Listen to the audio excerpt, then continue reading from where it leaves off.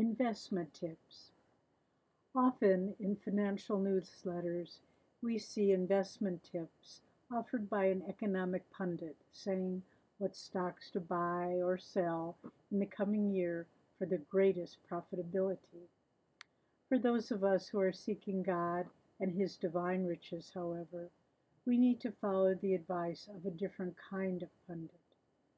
The question we should ask our guru or divine guide is, where do I need to put my energy in the coming year? And what actions or qualities should I eliminate to make the greatest spiritual progress? Recently, a friend at Ananda Village told me a wonderful story to illustrate this point. He and a senior member were doing repair work on a leaky roof on one of the homes here. After several hours of working up on the roof, with the sun beating down on their backs, they decided to take a break. As they rested, out of the blue, the older man said, "Swamiji told us that very few people have enough good karma to stay on the spiritual path for their whole life. I've come to realize that many are drawn to spiritual teachings because of their good karma generated from past efforts.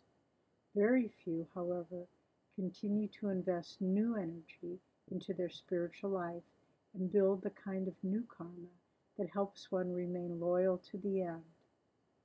He ended by saying, "People enjoy the wave of grace that brought them to the spiritual life, but without reinvesting spiritual energy, the grace soon wears thin.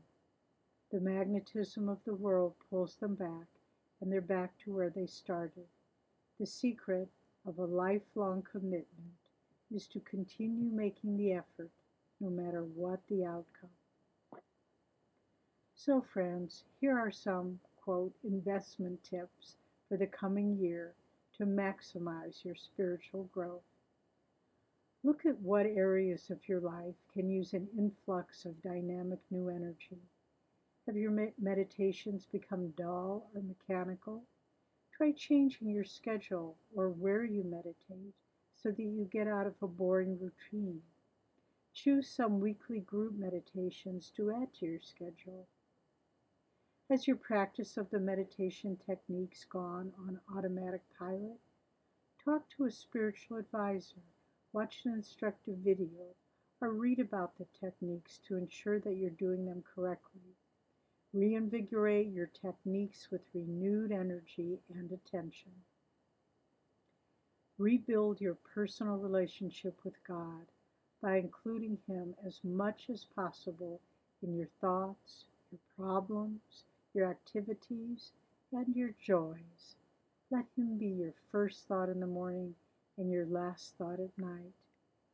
Has your service become lackluster? Bring the concentration and focused attention awakened in your morning meditation into your daily activities. Then all day long your consciousness will be filled with dynamic energy, which can be redirected toward meditation in the evening. All of these investments will renew your spiritual karma and pay great dividends that enable you to see God with joy and devotion throughout your life.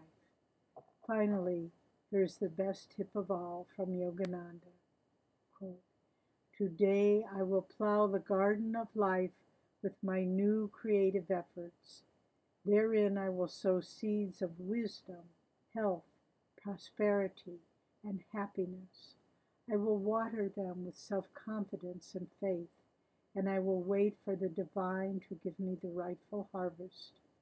If I reap not the harvest, I will be thankful for the satisfaction of having tried my best. I will thank God that I am able to try again and again until with His help I do succeed." End quote. May the riches of God's blessings fill your life in the coming year and always. Nayaswami Dev.